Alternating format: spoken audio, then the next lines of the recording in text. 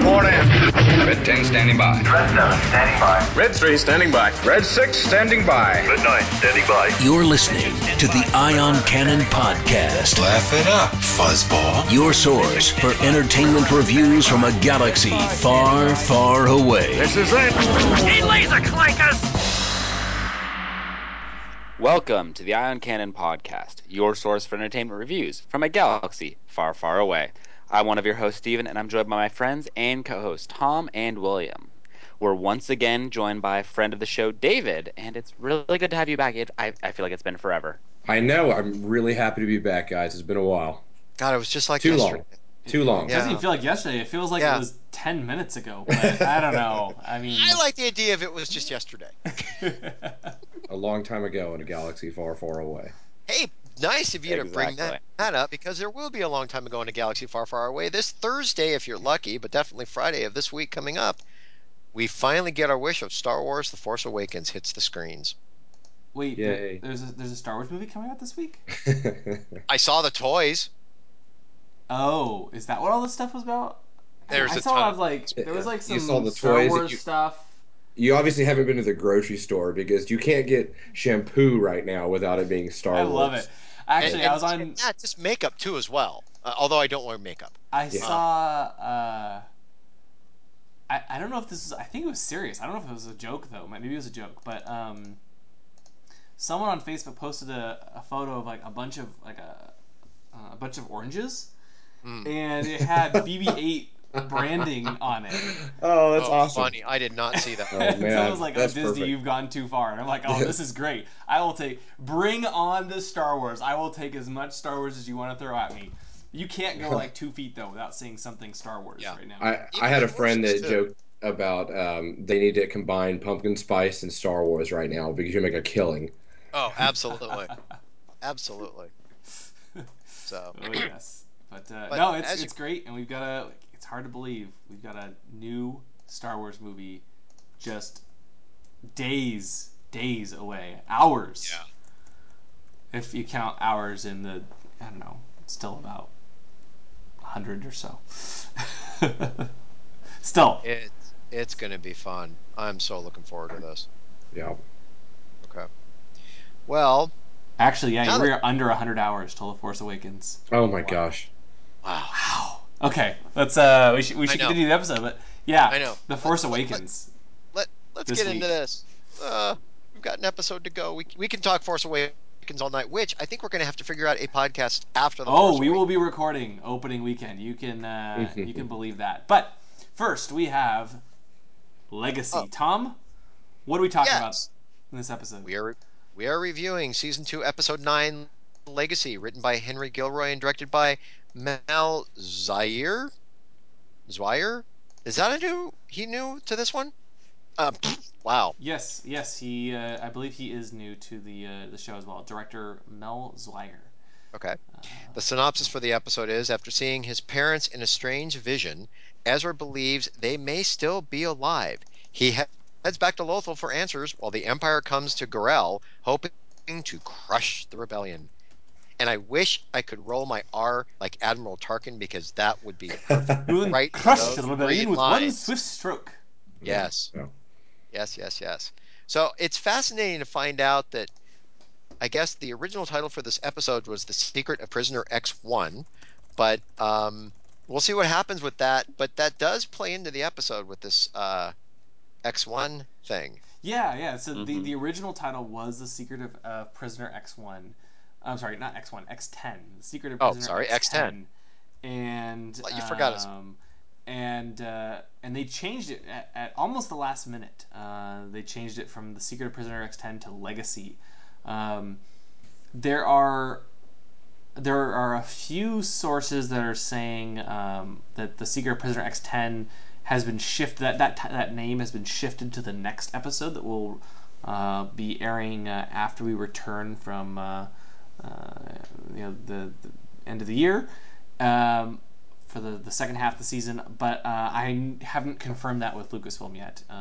I do know, however, that it was the original title of this episode and it was changed. That wouldn't surprise me, given that the whole secret is not that Yeah, I feel like there's more to come for that later. Oh yeah. I hope so, because it. Okay, we'll get into this more in a little bit. Yeah. I have some thoughts on this, but before that, we have Ezra's dream. As all good Force users do, he had a dream or a vision of something. The future, the past, old friends, long gone, I believe is what Yoda says. I want to go ahead and say that it feels like he's standing on Pride Rock on one of the first scenes in the dream, like Lion King or something. Yeah. I was like, when I saw that, I was like, wait, what? Yeah, there was a Lothcat in there, so that kind of ties in. Wow. Yeah. All of this from Aladdin to the Lion King. Wow. Disney's really making their mark. Good one. No, I'm kidding. Yeah, Disney. God, I didn't even think about that. Duh. Yeah, they're just trying to cut down on production costs, so they just insert rock up there. Next thing you know, you're gonna have some sort of beast that talks, and oh wait, that's Zeb. No, oh, sorry. God. Anyway, moving on. Moving on. Okay, so I lost track of where I was. Well, the vision, the dream, whatever you want to call it. The vision with the Lothcat. Yes. The white Lothcat, specifically. The white Lothcat. Yeah. So Ezra sees this white Lothcat and starts walking toward it, and all of a sudden he's transported to this Imperial cell, and then he sees a mysterious man in a hood, who we find out is the prisoner X-10, and then he falls through a hole in the floor, and he fell out of his bed. And he wakes up, and this vision, as it does for most Force users, kind of spurs this the events of this episode, much like with Luke and with Anakin. Ezra has this vision, and it prompts him to kind of act on it, and so we find out that I thought this was kind of odd. We find out that Kanan and Hera have not told Ezra everything, right? He didn't really want to talk about his parents, and so they didn't tell him that they eventually found out some information from Sibo, from season 1, that Ezra's parents were taken to one of more than 1,000 prisons. They're not sure which one, and Kanan and Hera, they searched high and low. They called in every favor they could. They even asked Senator Organa for help, but ultimately they couldn't find any information about his parents. And then Hera says, "Well, I'm sorry we didn't tell you earlier." I'm like, okay, well, I guess because they were trying to find information, but Ezra didn't want to talk about them, and they learned nothing except for that they were taken to a prison. Yep. What was there to apologize for? It seemed odd. They seemed like overly apologetic, like, we found out your parents were alive, but we didn't tell you. Like, that kind of apologetic instead of, well, we did some digging, but, there wasn't anything. There wasn't really a reason to tell you. But to a certain extent, you can see the point to where we found out your parents alive, but we had absolutely no information of exactly where we could go to bail them out, because basically it was one of 1,000 prisons, and there was no guarantee that by the time they get there, they would still be alive. Exactly. That's my point. And that they seemed overly apologetic for not having much information. Like, there really wasn't anything they could have told him. Right. But it's really a minor note in this episode. I felt that way about a lot of pieces of this episode, I think. Okay. Oh, interesting. Just like it's just like, okay, that's an interesting choice. I guess we can roll with that for now. But yeah, I felt like the dialogue and the writing was just kind of it just kind of led to weird places. Like, it was like, okay, and again, I kind of said this about the last episode too. Sometimes the dialogue, it was just forced, and then all of a sudden Ezra gets upset. He got upset a lot, and I'm just going to go ahead and say he was really needy and angry, and it was kind of like, all right, we get it. Yeah. Next step. Let's go. Right. Of course, I don't have a teenage son or anything like that, so I'm just going to go ahead and say, that is a teenager. Well, let's see. Son, just kidding. But so Ezra's able to use this vision. They find out that, a bunch of prisoners just escaped, and he identifies a specific prisoner, who's this X-10, arrested on Lothal for treason, and they decided to try and seek him out. And it was all very, you get the the traditional Force scene where Ezra's looking at this giant list of names and he's feeling the Force, and that one. And, look at that! You just happened to find the one that has to do with Lothal. Maybe we could have done Control F Lothal, and would have been just as easy. But that's okay because they weren't able to find that information from him. Oh yeah, he was because they didn't have names. Any details, right. They were no able names, to see no that. identities. He was arrested on Lothal for treason. So they happened to go to the Lothal prison. Duh. Interesting. No, so I don't think they ever said the prison was on Lothal, did they? Oh no. Oh, I thought they did. No, they never did. It was just somehow they. But it was convenient that there was a Lothcat. I think the thing that got them to Lothal was the Lothcat.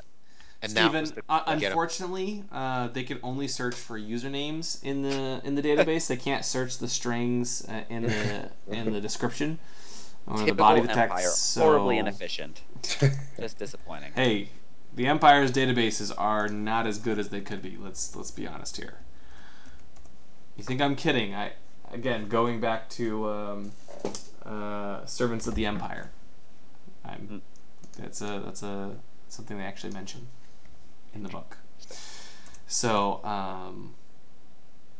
but yeah, and then he sees another vision again of the White Lothcat and his parents. So it's kind of this recurring thing that's happening over and over and over. I really hate to say this, but something that also popped up there, we were talking about the whole Disney thing at the beginning, the White Lothcat, and then you were talking about the hole that he fell down, supposedly in his vision. I know exactly where you're going with this. You see it coming? Yes, because I was going to say the same thing. I know, and I'm sitting here trying really not to say it, but you're going to do it anyway. I have to. I'm sorry. I've got to say it, but it's coming down to Alice in Wonderland down the rabbit hole. Yeah. There you go. That was it. And I felt like that was an homage to this because they're chasing it, and it's, right. Exactly. Yeah. Right. It's interesting. It's the Disneyfication of Star Wars. Not. I'm kidding. And so then, going back 10 minutes, the last episode ended with this whole thing where the Inquisitors now know where the Rebel base is. And finally, 5 minutes into the episode, we finally get to the point of, oh yeah, the Inquisitors have told Admiral Constantine, who's running the fleet above Lothal, that, hey, Rebels are on Gorel. Let's go root them out and call this a day. He doesn't believe him. Yeah, I would. Don't they have a recording of Ezra saying it that you could play and be like, "Hey, I can't wait to get back to our base on Gorel. Hey, Admiral Constantine, you think the Rebel base is on Gorel?" No. See, William, those are sorcerers' ways. Yeah. It's very old-fashioned. No one believes in that sort of thing anymore. Why? No.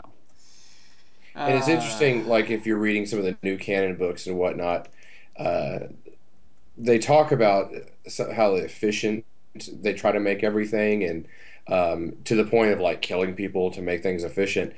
Well, then you have these guys that constantly screw up and constantly fail. The Inquisitors, and then I'm sorry, I'm looking at the show now. Oh yeah, Callus. He's never been successful. So I don't know why. When Darth Vader is in Empire Strikes Back, he's just killing admirals like nothing. Why do they even have anybody left? Yeah, why? So it's why doesn't he go to these guys and be like, all right, force choke you. Just work his way down the line. Right. Also remember back in season 1 where you had Tarkin came in and those two. Oh God, and Oresco? Yes, and you had the Inquisitor literally, and just at the last second, they're gone. Yeah. I mean, heads just roll. Heads will and then roll. they also got rid of the which I swear they reused the model for her on Lothal, but the governess from Lothal, they got rid of her too. Yep. So it seems like when it comes to inefficiency, the ones that they want to get rid of, they'll get rid of. Oh, for sure. I mean, and I actually liked how Agent Callus actually calls that out. He says, "Deploy the fleet to Gorel. Hopefully," and he says something to the effect of "Hopefully, we'll be able to do together what we haven't been able to do, what we haven't been able to achieve separately." Right. Because you're right, they've all Constantine failed at their jobs. They're pretty incompetent, if we're being honest here. That or the rebels just absurdly good. And it's probably a little bit of both, but... Right. Well, this episode didn't really help their reputation either, unfortunately. But No. Yeah, that is true. So the moment the rebels figure out the Empire is on its way, just as the Star Destroyers appear in the sky, Zeb and Chopper are ambushed by the Stormtroopers. Kanan and Ezra run off to rescue them, and we end up with this kind of cool fight in the hangar bay where they get cornered and Ezra just goes crazy. Yeah. Right, and he just runs straight at Callus. That combat training came in. Exactly. Yeah. Knocking him down, like he basically throws him against the wall with the Force, and Kanan's looking at him going, "Yep, that's my kid. I taught him how to do that." Okay, but it's interesting though wasn't that he just being a little too reckless though? Right, exactly. That's the other thought thing. So. Oh, definitely. Yeah. And maybe that's because Kanan is not so trained either, and so he's just like, "Hey, that guy got angry and it worked." And so, whereas like Obi-Wan would be like, "Anger is the path to the dark side. You shouldn't do that." And Right. Just because you're frustrated, Okay, but that kind of goes back. I mean, that goes against something that I think Kanan said in the first season about the way Ezra goes off off like that. Because I swear there's one point in which Kanan even says, that worries me. And now all of a sudden it's like, it's like, not to say it's brushed over, but it's like, Kanan kind of taking pride that this happened, but kind of sitting there saying, look, he was to remember, you can't keep doing this because you're going to start bringing the dark side in. Right. He was definitely being reckless for sure. Right. Oh, absolutely. And I think that's why as soon as the Inquisitors show up, Ezra sees them. He just tries to bum rush them again, running straight at him, and all of a sudden, Kanan shuts the doors between Ezra and the Inquisitors. Fighting the Inquisitors has worked every other time. Right. Exactly. Exactly. But it was kind of a neat fight scene, despite the fact that Ezra's going a little bit overboard. Mm-hmm. Well, it was fascinating to see all the rebel ships escape from yes. Guriel. And it's cool that the fleet is very, very small compared to Return of the Jedi when they built up the fleet. And I did think it was interesting. I feel like some of the, I think it's the GR-75 transport that you see leaving Hoth. Like you can kind of see that design sort of in some of these transports, and there's some new ships like that. I just thought, or maybe we haven't seen them much except for in Rebels, but it's just amazing that their command ship is the Corvette. Mm-hmm. Yeah. Well, again, this is one of many rebel cells, and so it's not all the resources the rebellion has. I think it'd be really cool in a future season for them to link up with the Mon Calamarians or something. That would be fun for me. Yeah. That would be my birthday. Yeah, hopefully at some point we would see Admiral Akbar come in. Yes, explain the beginning of his story. Oh man, you're making me so excited. Well, but it also depends on the story group and where in time of the rebellion the Mon Calamari do come in. That's a good point. Yeah, it's all dependent on that. Because this is all pre-episode 1 or episode 4. Right. So it's like as everybody's leaving the planet, Hera, the tractor beam, they grab Sato's ships, right? They managed to destroy one transport with a couple of TIE fighters. To which I say, it's about damn time. The Empire needed a win, okay? I felt it in my heart. It was time. Your inner Imperial needed a win, Steven. I mean, they had the fleet. It was time, Right. Well, I think sorry, I want to go on to the next part, the tractor beam part. You go ahead. No, I just who Steven or I? Sure, go ahead. Okay. Well, I mean, you've got to the point where you've got the ships leaving, Satos's ship gets caught into the tractor beam. So it's like, okay, what is supposed to happen? Everybody is supposed to escape. Nobody's supposed to do a rescue on this. But Hera at least turns the ghost back, and she's just getting ready to line up a shot. Pardon? Sorry, I'll let you finish. I was about to express my disappointment with the scene. Me Okay. too. All right. Well, I'll let I you think finish though. Okay. I'm going to lay out the scene. You've got Hera basically taking the ghost with Sabine as her co-pilot back toward the tractor beam with the clear intent of shooting a torpedo at the tractor beam to disable it to rescue Captain Sato's ship so they can jump to light speed. But something happens in which the ghost can't lock on anymore because it was a stay on target, but didn't happen. So what does she do? What does Hera do? She takes the ghost and glances or knocks off the tractor beam to rescue Sato, and then Hera escapes into hyperspace. So that's the short of it. So where do you go from here, Steven? Steven, what are your Sorry. thoughts? Yeah, your Okay. thought. So That's the short of it because I think I left a couple things off, but no, that's so the short. that's about right. So Okay. first of all, we've never really known what the tractor beam is. It's always described. We never actually see it in place. You Okay. might have. So we see that it's these two conical pieces on either side of the hangar bay, which is a little odd, but I'll accept. And what I was desperately and this is where my old EU fandom starts to really come into play. There's a scene in the Thrawn trilogy where they talk about disrupting tractor beams. And what happens in uh, that book is Luke is captured a tractor beam. He sets a proton torpedo to detonate in front of the emitters, which shatters a bunch of shrapnel, which disrupts the tractor beam, and they can escape scot free. And it's really cool.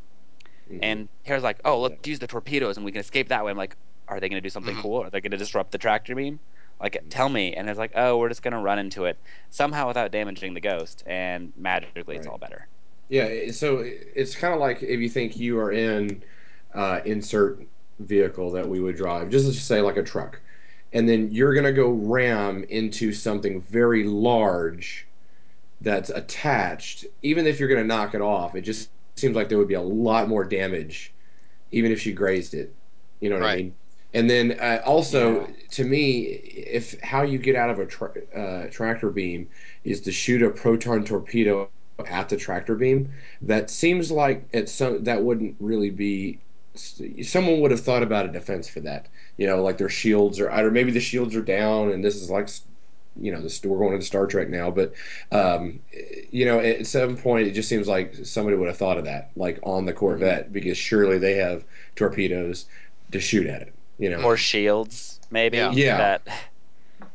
No, it's So just the whole scene was like, I just kind of watched. I was like, what? I desperately wanted an amazing escape sequence. Something like the Battle of Hoth, where the rebels, skate by the skin of their teeth, escaping the blockade, that sort of feeling. And instead, we got okay, the rebels in their space. Oh, most of them are free except for the one ship. Oh, the ship is free. Okay, we're done. And Like, they did say, so you have like, I think a couple Star Destroyers, three Star Destroyers Mm-hmm. over the city. How do they let all these ships go? And then let's just say the complements of TIE fighters, you're talking about TIE fighters in the hundreds. Right. And then when the Ghost was coming back, they showed that little diagram, and the guy was like, oh, there's another ship coming in. They said, let the fighters take care of that.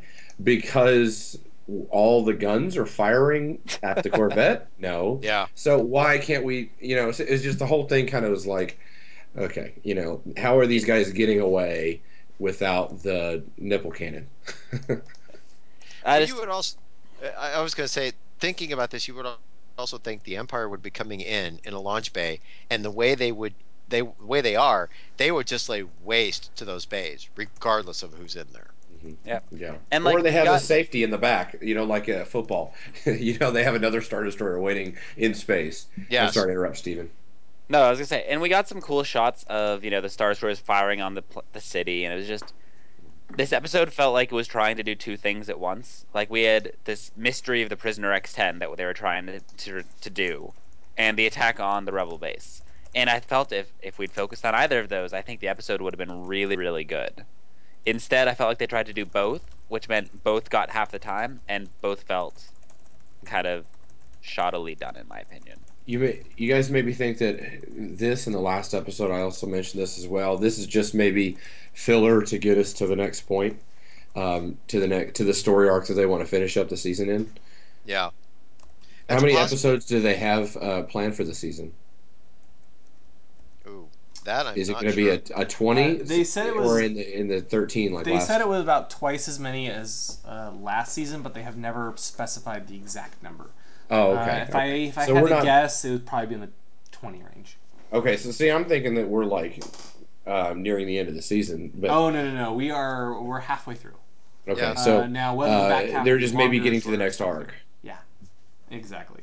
Yeah, so these would be the two filler episodes before it hopefully starts kicking in after first of the year. Mm-hmm. And I think it was just I felt like both of these episodes, the one we reviewed just before and this one, like they both had so much potential. You know, this story of the Jedi younglings and facing off against the Inquisitors with Ahsoka at your side, and the attack on the rebel base and the mystery prisoner. And I just felt like all these great concepts just kind of fell flat. And I suppose that kind of spoils my review for the end, but. Well, and maybe what they could be doing, just quite honestly, is buying their time until episode 7 comes out, and then they can put in story elements that reference what's going on there. Yeah. So maybe they're just kind of waiting for that story to come in. To be honest, I'm surprised they didn't start to hint at potential. I mean, obviously it's 40 years before The Force Awakens, so there's only so much they can really do to hint at the new film. But I'm surprised they didn't. As the episode that's airing very close to The Force Awakens, I'm surprised they didn't do more. Well, and I think either J.J. Abrams or somebody had mentioned that in the books and everything after September 4th and all that stuff that came around, that there are hints laid out so that if you were to go and watch episode 7 in less than 100 hours, I think, William, you figured out, then you can go back and now watch these things and then get a lot more out of it because now you're seeing the references. See, I have a problem with that. I got burned back in the 90s, early 2000s when it comes to comic books that if you want to read a full story, you have to get 4 or 5 comics from different characters. Like I'm a big DC guy. I love DC. And I remember there was a comic run to where I'm a Green Lantern fan, huge. I had to get Green Lantern, Green Lantern Corps, Flash, Green Arrow. Every week I had to get one of those comics just to read a full story. And for me, it got expensive because I just want my one comic. I did fall in love with Green Arrow. Loved Oliver Queen when he came back with Kevin Smith writing it for Quiver, and then started liking Flash. But it got to a point where I just couldn't keep that going. And my point is, I'm to the point to where if I have to watch all these little things to get a reference for something else, especially a TV series to go into, a movie, or to go to a movie to get a TV series, that to me doesn't work. I just want the story on one level. Right. And Tom, I don't think that's their intention at all. And I hope it's not going to be the case. It's more of like if you turned off on Agents of Shield, and that's why I'm happy when it comes to. Sorry to interrupt. That's why I'm happy that DC, if they keep the two universes separate, the movie and the TV, I'm totally on with that. Because all I have to do is just watch the TV shows and get the story. But when it came to Shield, it's like I don't want to have to go watch Avengers, understand Shield, and then at this episode of Shield, oh my God, it's going to reference straight in because they tried that with Star Trek years ago where they did it to the movies, and that worked. But that was a one shot. Yeah, I think you can kind of have both, where they can exist in the same world and yet not be required viewing. Well, I think it's like Disney is doing with Marvel and the Avengers, like you alluded to. I went and watched the Avengers, not being a huge fan of all that stuff, but just enjoyed it. Watched the Avengers, loved the movie, and then I saw a post on something that said, was talking about if you watch all these things in this order, it'll all make sense. Then when I watched the Avengers again, not having had watched Thor the first time and all this stuff, I started getting all these comments and hints that they had. So I think it's a self-evident story, and everything will be, or not self-evident, sustained story and contained. But then if you go back, it'll be rewarding repeated watchings. Right. It's for the people who are excited about the new movie. They can try to read these other ancillary things and get excited and try to find the hints. And if you go back and watch it later or read it later, you'll be excited to see the hints. But it's not by no means required. Yeah, I mean, to watch everything. But yeah, and I'm not knocking the idea. I think it's pretty cool that it's like, when you're sitting there watching something and the light bulb goes off. Yeah. Or you read something and the light bulb goes off, because it's the thing too where I just finished Lost Stars. And then you finally figure it out, if it's true, what happens at the end of Lost Stars ends up on Jakku. And that's what you're seeing on Jakku. Right. So that's kind of cool to make that kind of a connection. Exactly. That's what it's supposed to be. But alas, we're getting very off track. We have sorry a little bit. Well, that's okay, I because am literally off my soapbox, because my feet are sitting on a soapbox. So my feet are off a soapbox now. So we have to get back. Stephen may have said this. This is a two-part. This is 2 episodes, 2 mini episodes in one, and so that was a good time to have that, because now we're going on to the next half of the episode. Yes. Okay. That is true. That is true. So, Kanan and Ezra have escaped in the Phantom. They've escaped Gorel. Basically, Hera is gone from the rest of the episode. Right? She decides to stick with the fleet, and that's it. We don't really see her anymore. She just disappears without a trace, which is a little bit disappointing. But they had other stuff to focus on, and they travel to Ezra's home, which we find out has burned to the ground. I thought it burned to the ground in season 1. When they were attacked, but maybe that's not the case, or at least when the Empire bombed Gorel. And sure enough, a white Lothcat jumps out of a hole in the ground. I think that was the hole that they were hiding in. It was. Yep, it was. I think he had a pocket watch too, didn't he? Or was that another movie I'm thinking of? Sorry, I had to go back to Alice in Wonderland. Something else. Oh, dude! I had to do it. Jeez. I will say that when I watch this, my dog really enjoys anything that looks like a dog on TV, and she was watching this part just as intently as I was. Wow. Okay. Star Wars fan dog. As it should be. Nothing wrong with that. Yeah. But then we get this little chase through the streets of Lothal, because the Lothcat, Ezra starts to pet it, and the Lothcat just bolts and runs off. I'm a little curious about exactly what caused the Lothcat to run off. It just wanted to, the Force.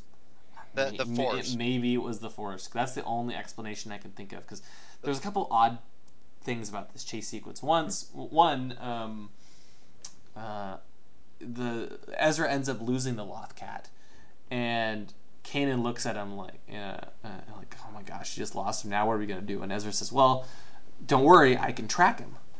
And you get this nice little moment where Kanan's like, with the Force, you're not that strong, or you've progressed much further than I thought if you can track a Lothcat with the Force. And he reveals, no, I put a tracker on the Lothcat. That's kind of that cool transition from like the smuggler boy. It's like a mix between a Han Solo type character and a Luke type character. Like there's the practical side, and then there's the Force side. And it's kind of a cool mix in Ezra. But my question is, like, when did he put the tracker on? Like, right. Why would he think to put a tracker on the Lothcat while he was petting the Lothcat? A suspension of disbelief. You gotta go with this. And then we see the Lothcat, when it escaped, it jumped on the top of the speeder, and they end up following the Lothcat, and they see that same speeder, and it happens to belong to the prisoner X-10. And so maybe it is the Force. I have no idea how that that Lothcat knew to run back to its owner. And basically lead Ezra. It makes for one hell of a coincidence. Well, but maybe the Lothcat knows the sound of the engine of a speeder bike warming up, and he knew that my master's leaving and I need to go. There's a lot of fate in Star Wars. This one was just a lot of fate. Definitely. But we got a nice little moment where Ezra and the fast little fuzzball, as he called them, jump over some unaware stormtroopers. And, it was a good shot. Yeah, a bit Aladdin-esque, but a good shot. Yes, that is true. That was fun. That is true. The one thing I did like, though, is when we finally meet X-10. What was very interesting is X-10 did shoot at Ezra and Kanan thinking they were bounty hunters. But to have Ezra come up and say, hey, you know, we're not bounty hunters. We're trying to, you know, find information on my parents. Do you happen to know my parents? I thought it was cool that, yes, here's a character voiced by Clancy Brown, but I thought that character looked a lot like Clancy Brown. Even though, you know, it's not the name of the character, which is Ryder Azadi. Thank you. Ryder Azadi. Yeah, he, you know, I think you're right. He does look a lot like Clancy Brown, who voiced him. And he's kind of an interesting character too. You know, we find out, you know, once Ezra reveals his name, and Ryder stops shooting at him. They kind of sit down in Ryder's house, I guess. It was like an Obi-Wan Kenobi. Yeah, kind of like a hovel type of thing. And we find out that, you know, apparently he's been looking for Ezra, but Ezra found him first. And he's actually the former governor of Lothal. Before the Empire came, he was the governor, and he sided with the Bridgers, you know, against the tyranny of the Empire, and was accused of treason and thrown in prison with Ezra's parents. And Ezra slowly kind of starts to remember Ryder and, you know, and this type of thing. And then we get the thing that has kind of been dangling over the show for a while now, for, you know, season and a half. That along with Darth Vader. And Ryder tells Ezra about the fate of his parents, which I thought had to happen, because I was like, when he was kind of pausing for a second, I was like, well, of course they're going to be dead, because if they're not and he saves them, or if he did, he would have to save them and then they died or something like that, because but that would be really cruel for a Disney show, I think. But what else was he going to do? Say, oh, hey, parents, I'm going to go hang out with my friends now and live with them still. You know, it would just really change the dynamic of the show way too much. Yeah, but the whole family would have been in hiding. I mean, and then again, I don't know how much of the dynamic it would have changed, but they could have been a strong symbol for the rebellion. Right. Well, I feel like we did so much character development to make the show really great in the first season that I don't think I can handle a new set of characters, because adding 2 more characters that we don't know about is a lot. I mean, adding in the guys from the Clone Wars is cool because we already know about them. But having to develop these characters again and the relationships, and then how are they're gonna have an episode where they go off with Chopper, and then that, you know what I mean? It's we've already had all that, so. Yeah. I'm curious to hear what you guys think of how they went about it, though, correct? Because they obviously couldn't have the parents be still alive, but I don't know. They took that. Or maybe they could, but they took kind of an unexpected route with the way they went about this. Right, your typical show would probably have some sort of breakout where they would, you know, you'd find out that maybe they were still alive. You'd break them out, and then they would die, or, you know, they would sacrifice themselves mid escape, and you know, Ezra would be sad and it would be all over. But in this episode, what they actually did is, you know, they had that whole plot element, but Ezra just didn't break them out, and we find out that, you know, remember when Ezra sent that message, kind of rallying the troops at the end of season 1. You know, he inspired the galaxy. That inspired his parents too. They somehow heard it in prison. It inspired them, and they basically organized a prison break. And dozens of rebel sympathizers managed to escape this Imperial prison. We don't know the location, but they managed to escape. Unfortunately, his parents were split up during the escape and didn't make it out, and they ended up dying. But Ryder escaped and came back to Lothal. I just don't know if I buy it. So there's those two pieces. One, do we buy it? And two, if it's true, it's kind of anticlimactic to have it all happen through exposition and be like, oh yeah, your parents were alive until last night. Mm. And they're dead. Sucks to be And you. there was this big prison break, but you don't get to see any of it. We're just going to tell you about it. And let's move on. Well, if you want to see a good prison break, just go see The Great Escape. Because technically, other than a message, if it was supposed to be a big prison break, that's exactly how it kind of ended up to me. Right. It was and just it just Ezra's felt rallying kind of call. anticlimactic to me. Right. Well, the whole episode kind of ends up like that because the first episode was so much action and there's this weirdness, and then the end of this episode is nothing happens really except that you find out information, and then it's all drama after that point, which is a little bit different than the whole tone of the show. And in a way, I kind of liked it because I thought it was cool to get this again the drama here. But you've had so many of these. Ezra's sad, and then Big Brother guy comes and makes him feel better. But the whole end of the episode, like the logo came up, and it wasn't ba ba. Yeah, it was very, very much more down. That's the end. Yeah. Yeah. I don't know. I felt like I felt like the fact that it wasn't like one of the Inquisitors or Callus telling Ezra, "No, I killed your parents." It wasn't like. You didn't see him get broken out. It was just more of like I'm friends with your parents. I know your family. We all broke out. They're dead. Okay. And Ezra kind of cries and we move on. It was just very... It was kind of a letdown after all the build-up. Yeah, it was a soft letdown, but what I found fascinating was the vision that he had afterward with a very peaceful Lothal and his parents standing at that communication tower that we originally saw Ezra at the first episode with Kanan. And it's just like, you know what? They're sitting there telling him, look, we're proud of you and you've got to stay strong.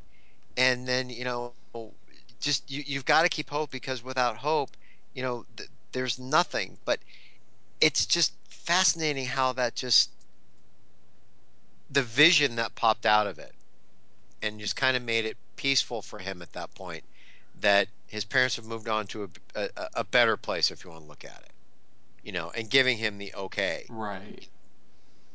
Just keep your hope up. And they did tell him that they were proud of him and to stay strong. So you kind of get some resolution with Ezra's parents. And that's how I feel that vision was. It was like, because if they were to pull a switch on this to where they're not dead, that would totally leave this, what was the point of the episode of that moment? Yeah. So. And why would he have a vision about his dead parents? I think it was a cool vision because it was like he's remembering an event that kind of happened or a scene that happened in his past, but he's still referencing present, and very interesting. Oh. Yep, very much so. Yep. And okay, one more note. Ephraim Bridger, Ezra's dad, is voiced by D. Bradley Baker. I love D. I love D so much, but for some reason, when I was listening to Ephraim talk, I just couldn't not think of a clone trooper. Did you guys notice that at all, or was I the only one? Am I just too attuned to D's voice at this point? Honestly, that went right over my head. Yeah, I didn't recognize it. I didn't notice it. Okay, maybe it's just me then. Did you know he was D. Bradley Baker before? I knew in the past. I'd kind of forgotten because I hadn't really paid close attention. But when I was watching the episode, I was like, "Oh, he sounds like a clone trooper." I'm like, "Oh, that's because he's D." Right. Okay. Yeah, so it was kind of a sad ending. Not sad, but just kind of very low on the energy after having so much of the beginning. Not with a bang, but with a whimper. Right. I mean, the episode basically ends with Kanan nice. telling Ezra, the Jedi teach that life doesn't cease at death, but merely changes form in the Force. Your parents are inside you, Ezra. They will be always.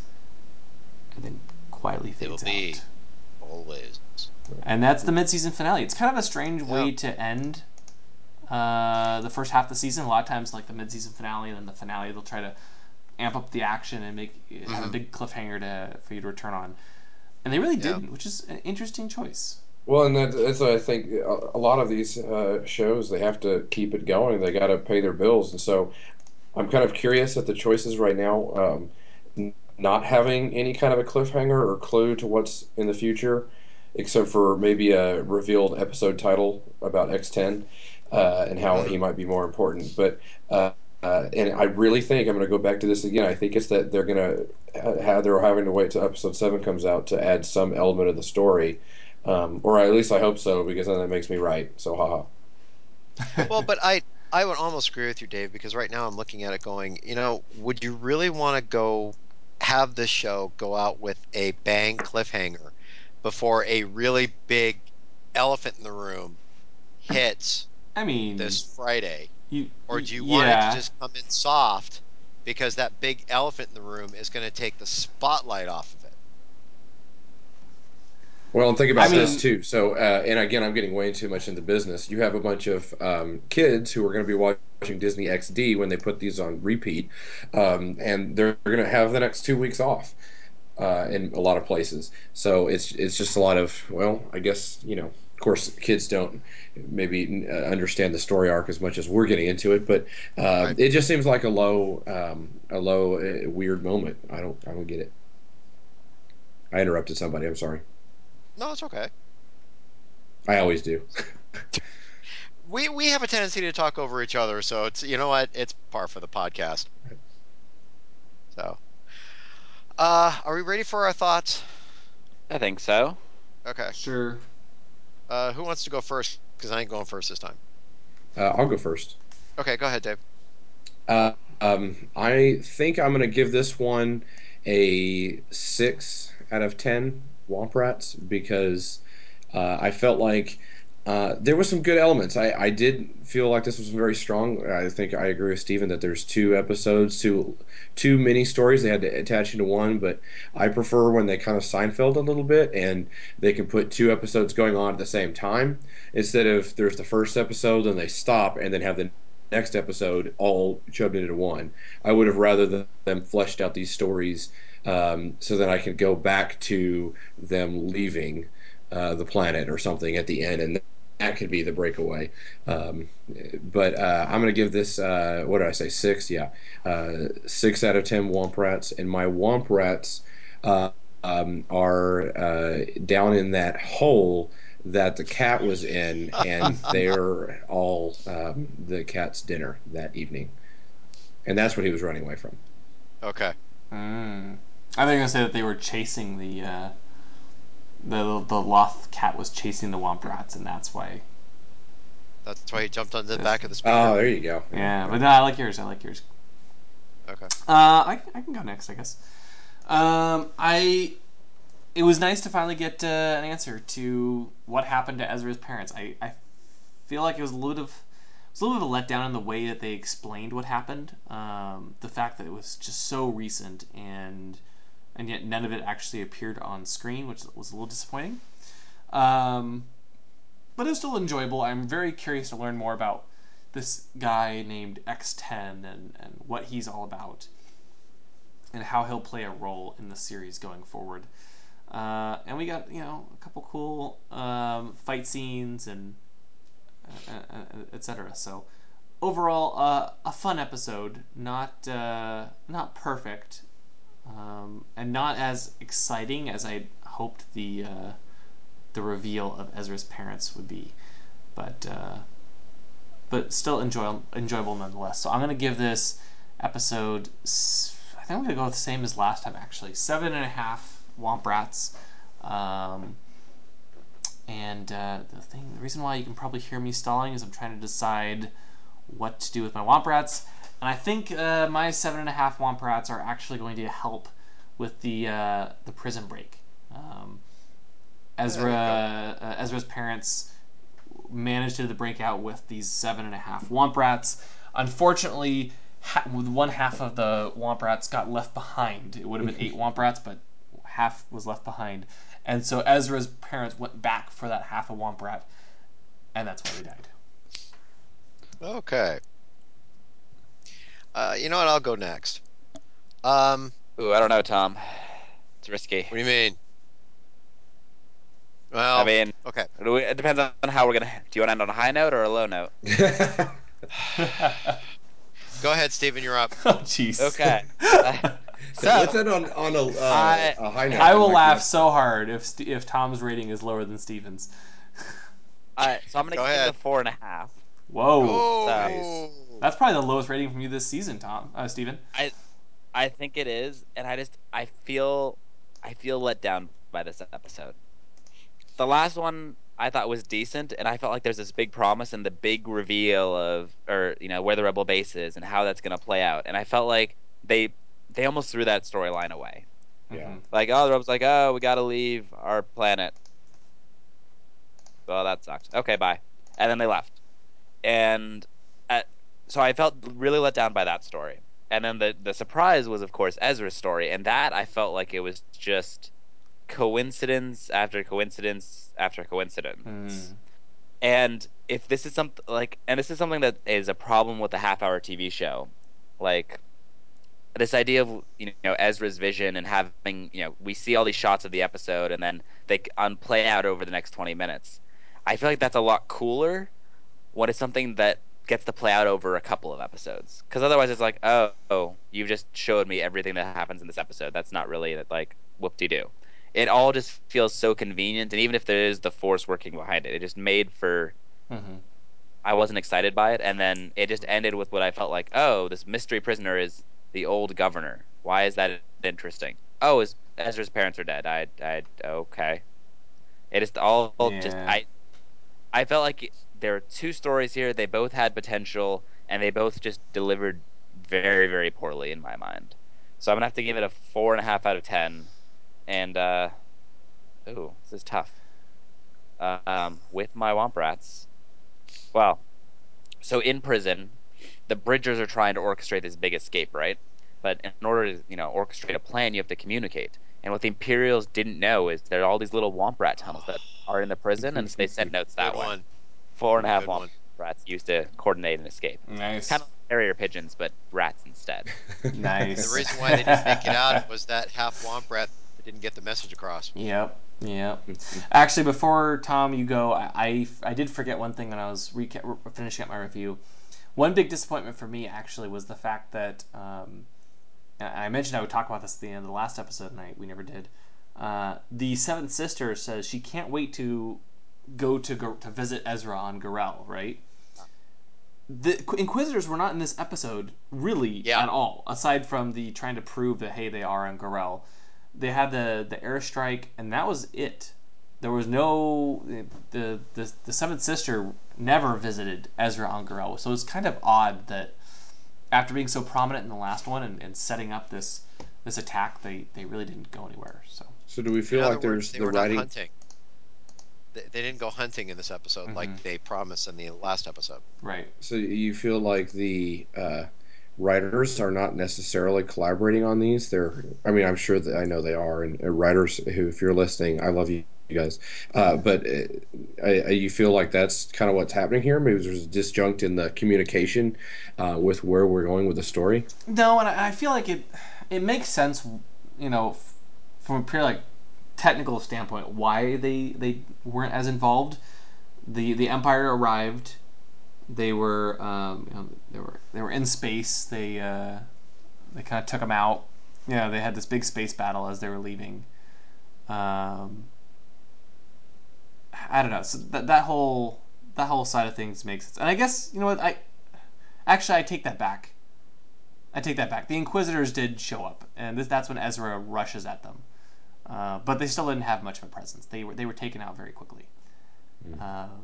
So quickly that I forgot they were even in the episode, aside from that one scene. So, anyway, it was a little disappointing. Okay. All right. My rating is a 5.875. I thought that was a typo, and I was like, Tom, that's oddly specific rating. Or I thought you were going to be like The Price is Right and do a 4.6. No. That's actually very specific. So Tom, trust me. Please explain your highly specific rating. Okay, well, 875 is if you take a look at the measurement on a ruler, and I'm in part of my job I need to get down to decimal places. Instead of fractions, I have to use decimal places. And I believe 875 is basically 5 7/8. Okay. So it's not quite a 6, and it's not a 5.5. It's kind of like closer to 6, if you look at it that way on the scale. Okay. So that was very specific because I didn't want to go lower than Steven because, you know what? To me, the episode landed with a thud, but it landed softly as a thud to get you into a nice little break to where you're not heart racing and you're like, oh my God, I can't wait to see what's going to happen to this because it's literally the character is hanging by a fingernail off of a Star Destroyer that could go into, the depths of the universe. It's not not one of those endings. It just landed. So it wasn't a pretty landing, but it landed. So I couldn't give it a 6 and I couldn't give it a 5.5. So I thought I'd give it as strong as a rating as I can get. Okay. That works. Okay. Yeah. So I am going to take my 5 and 8.75 Womp Rats. And I'm going to, the escape that happened between Ezra's parents. Well, do you know why they split up?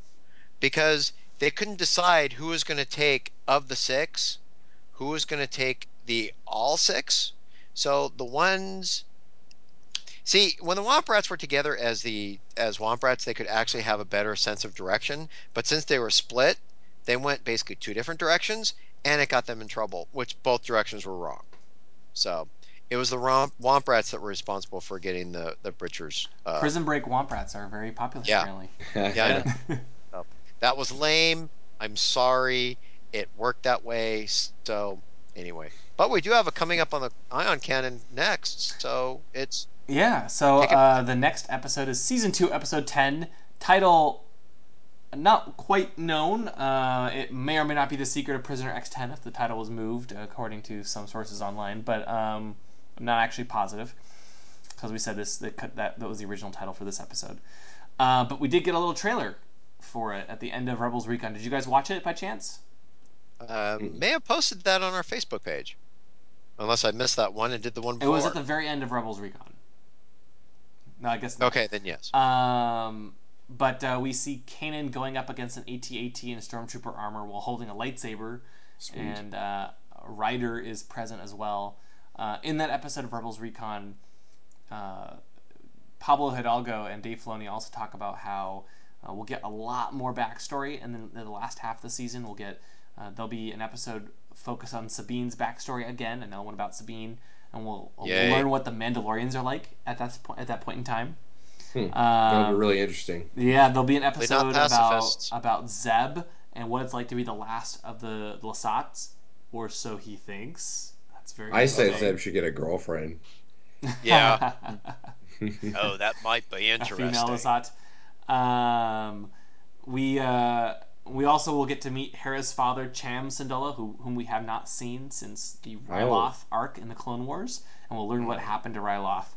And they have promised that we will definitely get the big confrontation we've been expecting this season between Ahsoka and Vader. So all of that happens next year.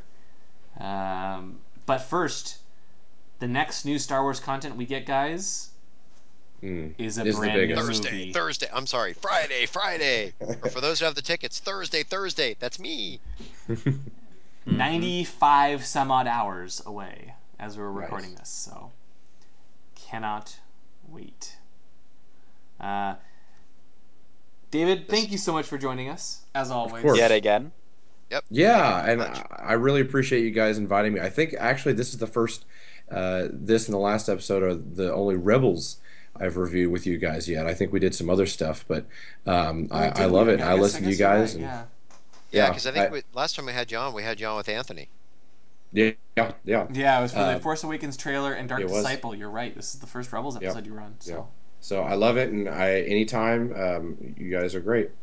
Awesome. Cool. Thank you for taking the time to join us and staying up very late. Yeah, it's pretty late on your end, so appreciate it. Yep. Do you want to plug anything before we go?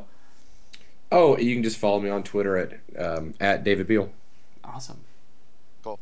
I before E, except after C. So thanks for listening, and we will be back in just a few days with our review of Star Wars The Force Awakens. I'm getting chills already. Thank you for listening to the Ion Cannon Podcast, your source for entertainment reviews from a galaxy far, far away, including Rebels, the sequel trilogy, spin-off films, and more. If you like what you hear, please rate us in your favorite podcast client. Your review will help the show grow within the Star Wars fan community. Visit our website, ioncanoncast.com, or follow us on Facebook and Twitter. You can also get in contact with us by emailing contact@ioncanoncast.com. The Ion Cannon Podcast is not associated with Lucasfilm, the Walt Disney Company, or any of their respective trademark or copyright holders. Any and all opinions are that of the hosts. This podcast is a production of fans by fans and is copyright 2015.